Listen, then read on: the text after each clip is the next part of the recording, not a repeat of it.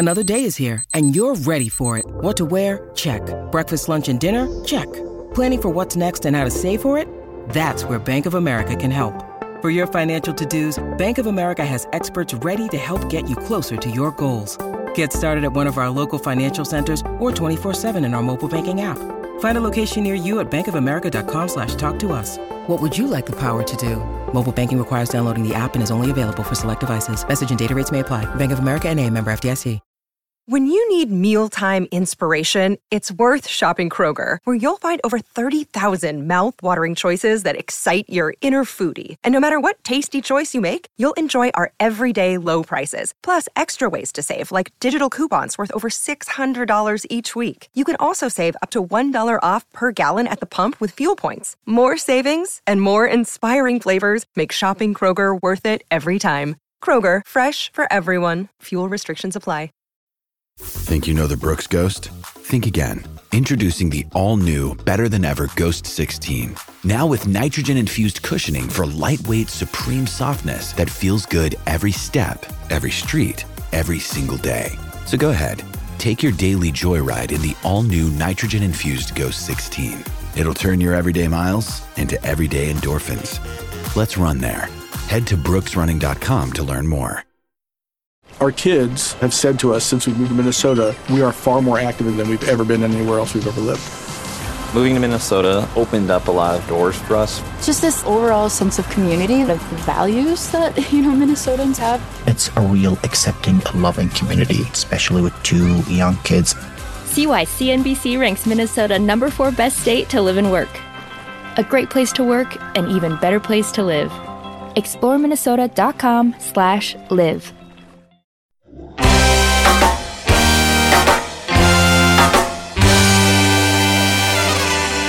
You're listening to the Red Seat Podcast, part of the Over the Monster Network.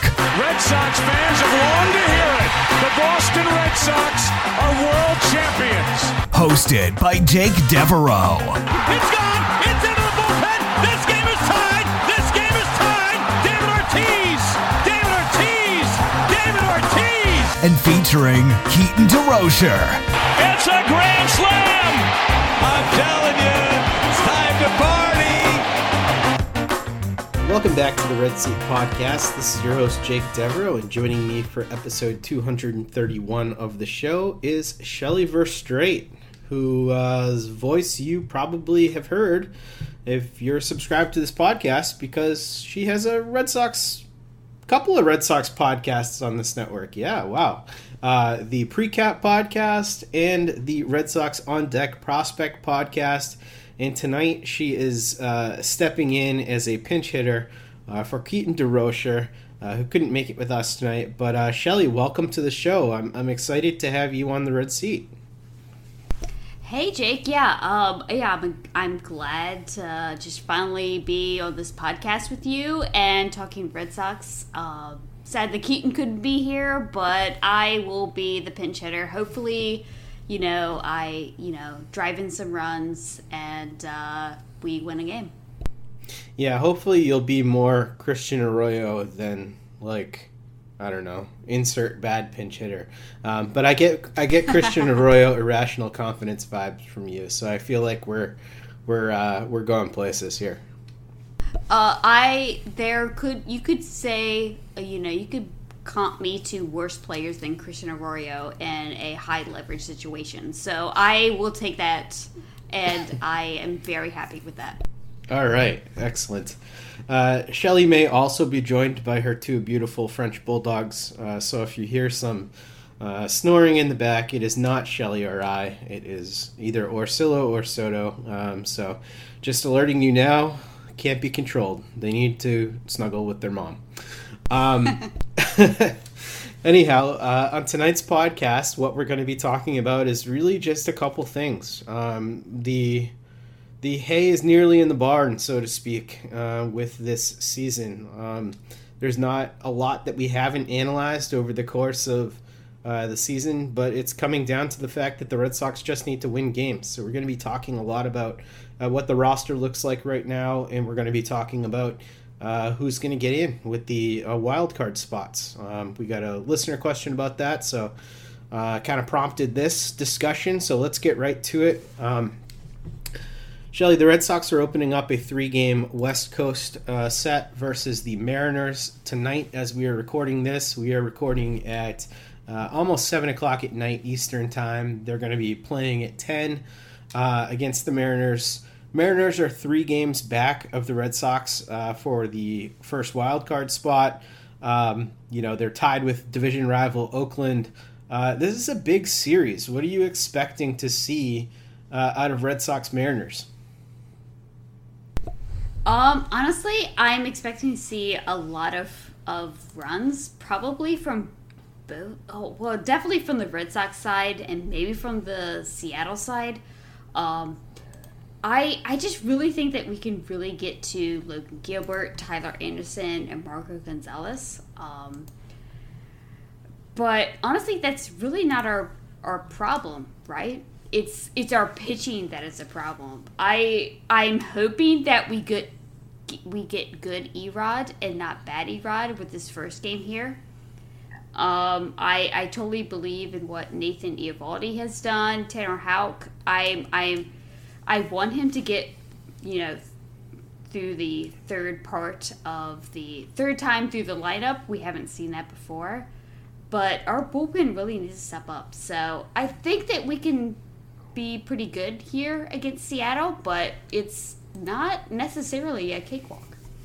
No, it definitely isn't. They're a tough team, and they've been a better team as of the last month or so. Seattle's going to be tough. Seattle is tough, and I think you nailed it. On paper, the Red Sox should have the advantage with the starting pitchers. Erod in a bubble, obviously, you never know what you're going to get from Erod. That's the problem with Erod, but he should be a better pitcher than Logan Gilbert at this point in Logan Gilbert's young career. Eovaldi's awesome, so that should be good. I have zero worries about Tanner. I just worry about the pen behind Tanner, as you said, and this series is going to be decided by the bullpen, and that's not necessarily a good thing with how the bullpen has been looking lately. But one of the weird things I noticed when I was kind of looking forward to this series was the Seattle Mariners, only 3 games behind the Red Sox record, have a run differential of -57 versus, the Red Sox obviously have a positive run differential, almost the same number of positive runs as, Seattle has negative runs. So, I guess my question is, how the hell are the Seattle Mariners winning games with, a pretty poor run differential over the course of the season? Honestly, I really don't know, but it's like what I look at box scores like every day, and it just seems like whenever Seattle's a really close game, right? Their bullpen just locks it down, and then when Boston, when it goes bad, it goes really, really bad. It's just yeah. So I think that as much as I really would love to see Seattle make the playoffs, just as long as the Red Sox make the playoffs as well, I just don't believe in everything in their lineup, especially in that bullpen. Yeah, there's some interesting guys like Paul Sewald, Drew Steckenrider's doing some interesting things, but it's how can we trust it for more than a month at a time? I don't know. Yeah, I agree with that. If you look at how their bullpen was constructed, too, if you look at the teams that these guys came from, it literally looks like a rainbow. All of these guys were acquired from different organizations, one homegrown guy in their whole pen. It's really a mishmash of dudes. And I agree with you. I like the guys at the top, but there's not a lot great at the bottom. There's cast-offs like Sean Doolittle and failed rotation guys like Justice Sheffield, and then Matt Andriese, old friend Matt Andriese, has caught on. So hopefully he gets into a game and the Red Sox can tee off on Matt Andriese. That'd be some fun. But one of the interesting things about Seattle too, before we kind of move on from them, is Abraham Toro, guy who came over in the Kendall Graveman trade. his teammates like hated him from day one because they loved Graveman and hated that trade. But since he's come over, he's been such a key piece for them. So I have to believe he's probably popular now. I mean, honestly, I think that he has to be. I mean, Toro is getting everyday run at second base. And then, like, they traded him from Kendall Graveman, who, yeah, he maybe he was, like, really, really a good clubhouse guy, which I can't really, poo-poo the Mariners team for being upset that you basically traded, like, a really awesome guy for Abraham Toro. But this was like a 1-year deal with Graveman. You're getting Toro, who is actually like a really good player. He's playing every day. He's contributing. So, yeah, I mean, that dude is like really good. I think that was a really good trade for Seattle. Yeah, basically since he came over, second half of the season, he went from being a 230 hitter to a 280 hitter with some pop. So a little bit of a better outcome. Maybe Jerry Dipoto knows what the hell he's doing. Maybe not too. I still haven't figured him out. I don't think anybody has. But it should be a fun series nonetheless. Let's get to some roster stuff though. So on the COVID front, obviously the Red Sox have been ravaged by COVID over the last month or so. Since we last recorded this podcast, it came out that Chris Sale has COVID, as does Danny Santana, and Phillips Valdez, as a non-vaccinated person, is in COVID protocols. We don't know if he's positive yet, or at least I don't know if he's positive yet. I don't want to waste time talking about Danny Santana and Phillips Valdez, but what is your take on Chris Sale having COVID and just generally the COVID outbreak that the Red Sox have been dealing with? Yeah, it's been really, really tough because we don't know who has been vaccinated, who has not, and then maybe it's really tough. And it really stinks that, Sale was, got that positive COVID test. So he's going to basically be out for like 2 weeks. But I agree with you. Danny Santana and Phillips Valdez, I hope that they're okay. I'm sure that they will be. But yeah, it's just this whole COVID thing has just been. I'm hoping that this is the end of our COVID notifications on our phones and whatever from the Red Sox. Yeah, it's not been great, and I think, did you read the Ken Rosenthal article on The Athletic about kind of breaking down which teams had reached the 85% and which teams that were in playoff contention hadn't reached the 85%? Did you ever see that one? Yeah, and I did notice that our team, the Red Sox, they did not reach the 85%. I was not happy. Yeah, one of 7 teams that didn't, and one of 4 teams that are in playoff contention that did not. Now, I'm not saying that, this wouldn't have happened if the team had reached 85%, but I think there's a better chance that it wouldn't have been quite as bad if they had reached the 85%.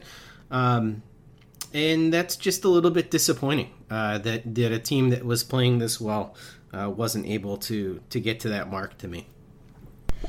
Yeah, I mean, especially knowing what Eduardo Rodriguez went through last year after, he tested positive for COVID and, everything that he had to deal with. Yeah. I don't know how. I would love to just, put, some, truth serum on him and just want to know, his, true thoughts. How he's seeing people who are not getting vaccinated, and he had to deal with everything that he had to deal with last year. Yeah, I mean, the dude almost lost his career, potentially, because myocarditis doesn't always clear up. So, yeah, I hadn't even really thought about that. That must be really tough for him to have to share a clubhouse with some of those people. But, the thing is that a lot of these cases were breakthrough cases, or I think that's what they're called. I think it's breakthrough cases. But, cases where they're still getting COVID, presumably with the Delta variant through having the vaccine. So some of this can't be prevented. But there are a few notable names that still haven't returned from the COVID IL. Matt Barnes is still not back. Christian Arroyo, Jarren Duran, Hirokazu Sawamura.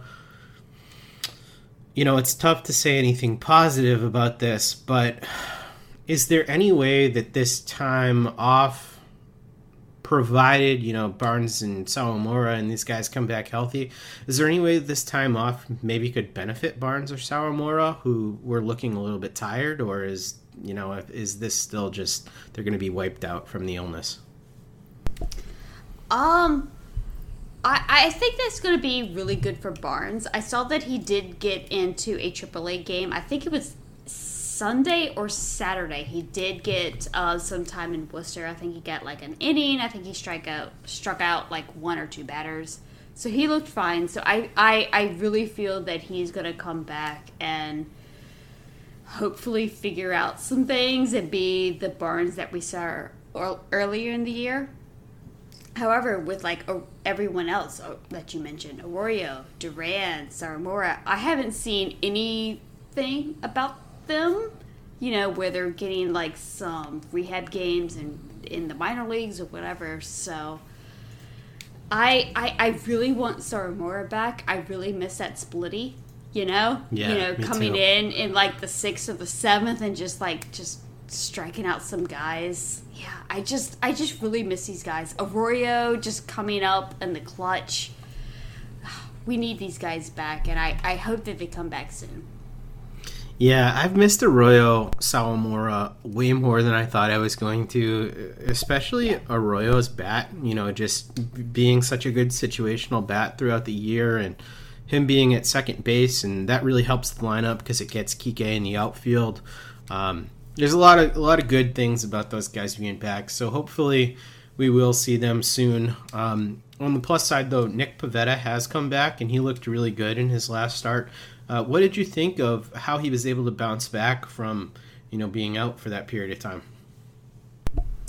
Yeah, I was really, really impressed with what he did on Sunday. Like if you watch the game, he was totally like amped up for this game. You could totally see it. Just his demeanor and everything. He was just like, yeah, I am. Yes, sadly I got COVID, but I'm back. Look at me go. He didn't walk any batters. He went, I think, 5 innings. He struck out plenty of guys. Just his demeanor made me feel confident that I can feel better about him going forward. Yes, I don't think that he's going to be like super great. I understand his limitations, but his demeanor and his performance coming off COVID, that COVID IL, it gave me like, okay, I feel a little bit better about you, Nick Pivetta. Yeah, I totally agree. And you're not alone there with bringing up the energy piece from Nick Pivetta. I was listening to the radio broadcast, and Will Fleming was talking about how before COVID, Pivetta was going through a little bit of a rough patch. And one of the trademark things that you look for with Pivetta is for him to be pretty hyped up. He's a pretty high energy guy, and Will Fleming said that it looked like he had lost that a little bit while he was scuffling, and clearly he had that same juice back, like you said. So that's good. I mean, we need an engaged Nick Pivetta, a confident Nick Pivetta, if this team is going to go where it wants to go and finish out the season in a playoff position. Speaking of Pivetta, though, that curveball, oh God, I could watch that pitch all day. I love that thing. 100%. Like, I always, like, when Pivetta's going good, I look forward to watching his games. But even when he's going bad, I still tune in just to watch that curveball because it's so good. Yeah, it's like a top 3 curveball in the game for me, I think, pretty easily, which...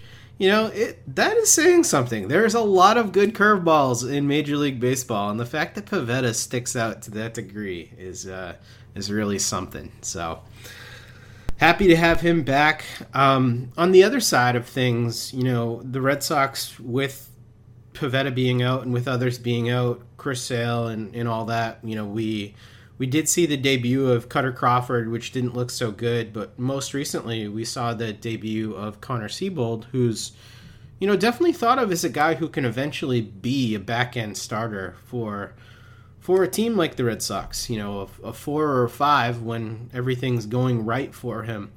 I'm curious what your impressions were of Connor Seabold in his first start. Didn't go so long, it was just 3 innings, but, you know, what did you see? Did it give you hope, or are you concerned? I guess it gave me hope. I honestly thought that Seabold would have been kind of like really in the rotation prior to this. But I mean, he's dealt with injuries. But you know, his debut, I thought it was fine. Just yeah, I thought it was totally cool. Especially going up against the White Sox, which is a really lethal offense. 3 innings, 2 earned runs, just 1 home run. Yeah, he didn't strike anybody out, but I thought it was okay. And yeah, I agree with you. I mean, it's a tough draw. You're getting the division-leading White Sox now with Lou Bob back there too. So I mean, there's quite a bit of firepower there. It was interesting to me that the guy who killed him with the home run, which was like an embarrassingly crushed home run as well by a guy who doesn't hit home runs, was Leury Garcia, who he decided to throw back-to-back changeups to, and it made it more embarrassing when on the broadcast Eck described it as a top-of-the-food chain changeup, quoting someone in the organization, or maybe it was Monaco who did that, but yeah, and then it got crushed because he threw back-to-back ones and Leury just jumped all over it. So yeah, that wasn't so great. But you know, Seabold, you might have a 60 changeup, but you still can't throw it back-to-back against a major league hitter. There you go. Exactly. But overall, I mean, I think that Seabold, he's interesting. I hope that he is somebody who attacks batters a little bit more. I thought he nibbled a little bit more than I would like to see from him. But overall, I think, you know, first start going against the White Sox, not so bad. Do you think he can settle in as like a 5th or 4th, or is that too aggressive? I think that he can. I hope that we don't have to, quote-unquote, get to Seabold as a 4th or 5th going into this offseason, going into next season. But I would be fine with him being like a number 5 starter. That makes sense. Yeah. I agree with that. I'd like to see him get eased in a little bit more. But, yeah, I think as a 5th, that would be okay, especially against non-White Sox opponents. Yeah. JD Martinez has been out with back spasms. This comes as no surprise because he's got a lot of back issues in his past, but how worried are you about JD down the stretch and potentially into the playoffs? Pretty worried. I mean, we also have to make note that JD has been playing a lot of the outfield, especially with Schwarber playing first, and you know there's no DH and all this other stuff. So, yeah, I love JD. I love his bat, but I don't think that he can play the outfield. He should be just DH, which it just really just muddles up that first base, you know, conundrum that we have late in the season. Yeah, and Keaton and I did a podcast last week all about the defense on here, and one of the notable things about JD was his offensive splits when he's playing the outfield versus being a DH are just night and day. He's a really great hitter when he's at DH, and he's a really poor hitter when he's out in the outfield. So I totally agree with you. It just underscores the...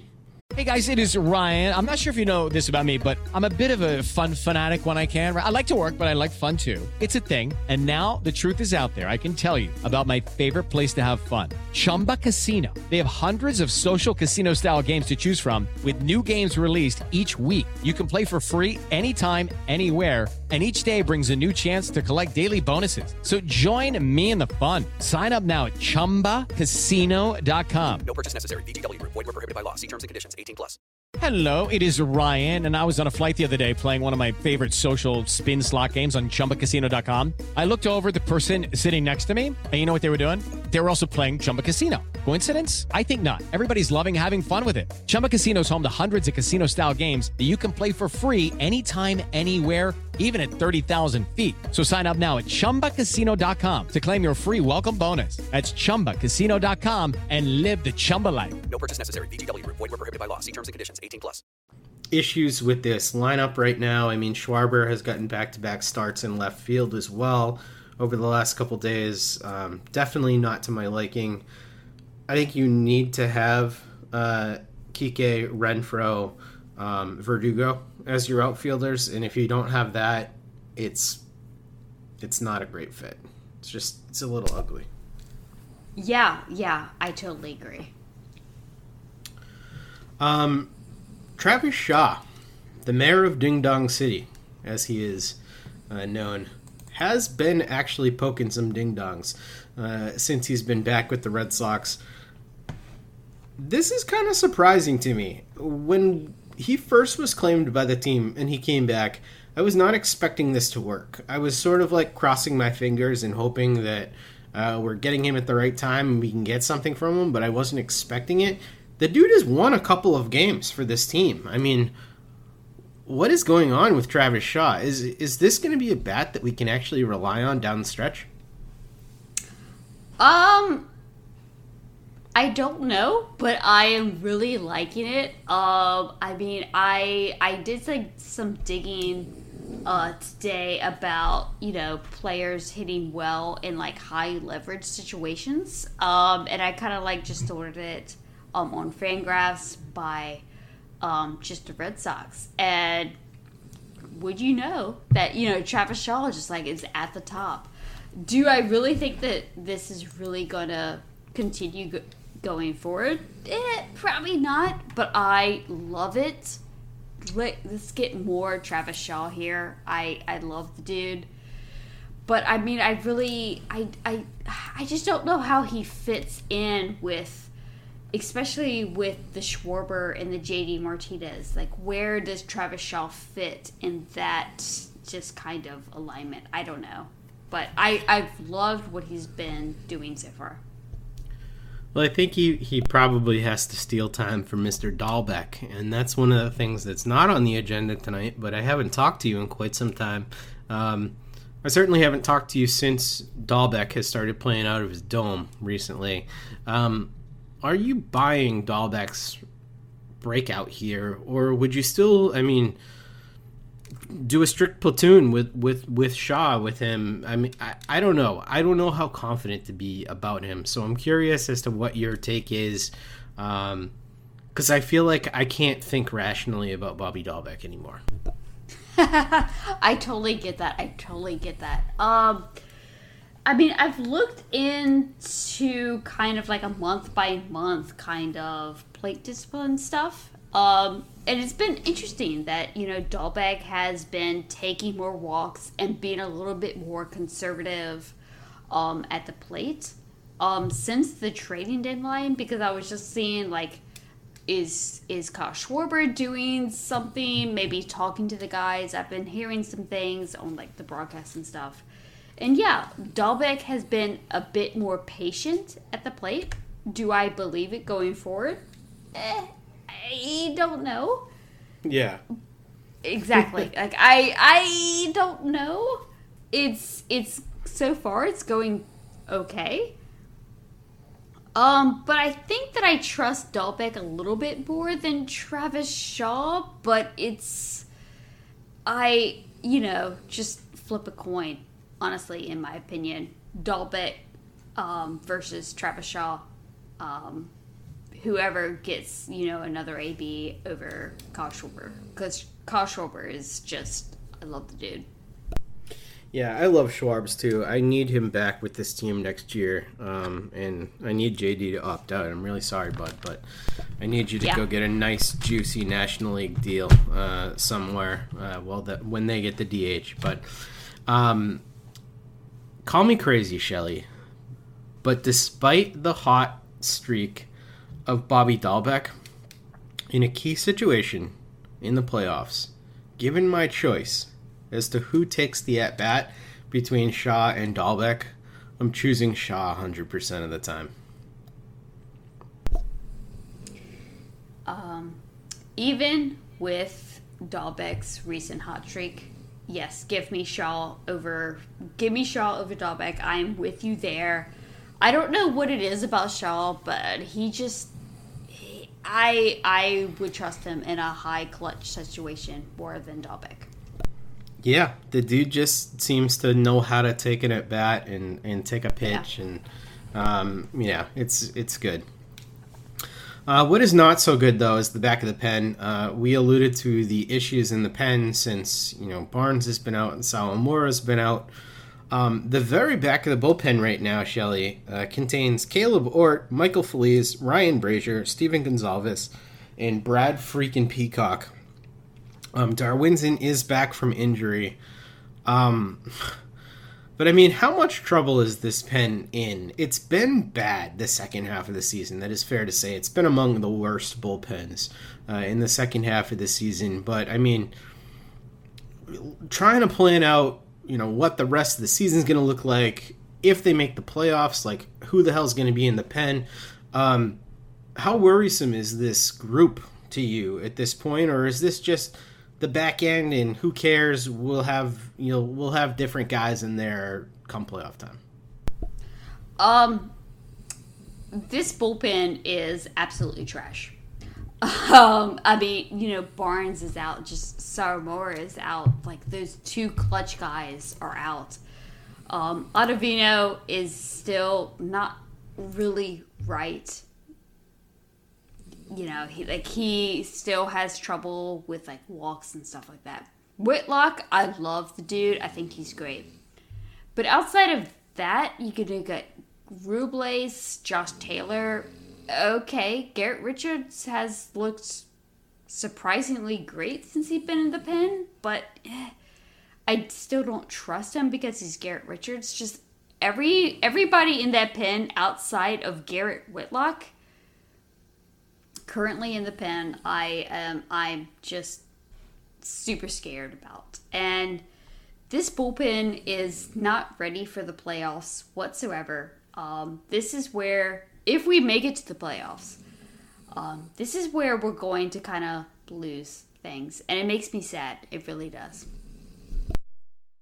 Yeah, I'm there with you. And if you zero in on where this team's bullpen has been in the league over the second half of the season, it basically tells that story. Baltimore is the worst bullpen in the league. The Red Sox are the 7th worst bullpen in the league. And the teams that you'd expect to be in the playoffs, LA Dodgers are the best, Milwaukee, San Francisco, Atlanta, New York Yankees, Toronto Blue Jays, all those teams are towards the top. The teams directly around Boston are the Diamondbacks, the Twins, the Rangers, the Rockies, Pittsburgh, the Cubs. Yeah, that's the company that their bullpen has been keeping in the second half, and that's not what you want. Interestingly enough, San Diego Padres down there as well, so things don't bode well for them. Yep. All right, so let's figure this out. We got a question from Bogarts Devers 22, which I agree. And he says, who do you have winning the 2 AL wildcard spots? This is a really interesting question. And the Red Sox, after this 3-game set, will be home on Friday for their last homestand. They have an 8-game homestand to close out the regular season at home, and then they're going to be closing out the regular season for good on the road. They are currently tied Red Sox and Blue Jays are tied for the first wildcard spot with a .559 winning percentage. Sox are 1 game back in the loss column, 1 game up in the win column. Yankees are just a game behind those two. As I mentioned before, Seattle and Oakland, 3 games back of those guys. And the current playoff odds by Fangraphs sit as this. 75.8% for Boston, 65.7% for Toronto, and 50.1% for the Yankees. We don't play the Jays again, but we do play the Yankees at home as part of that final homestand. A 3-game set against the Yankees. Who gets these wild card spots and why? I think it is going to be, maybe I'm just going, I don't know. I really do think that it's going to be Boston and Toronto.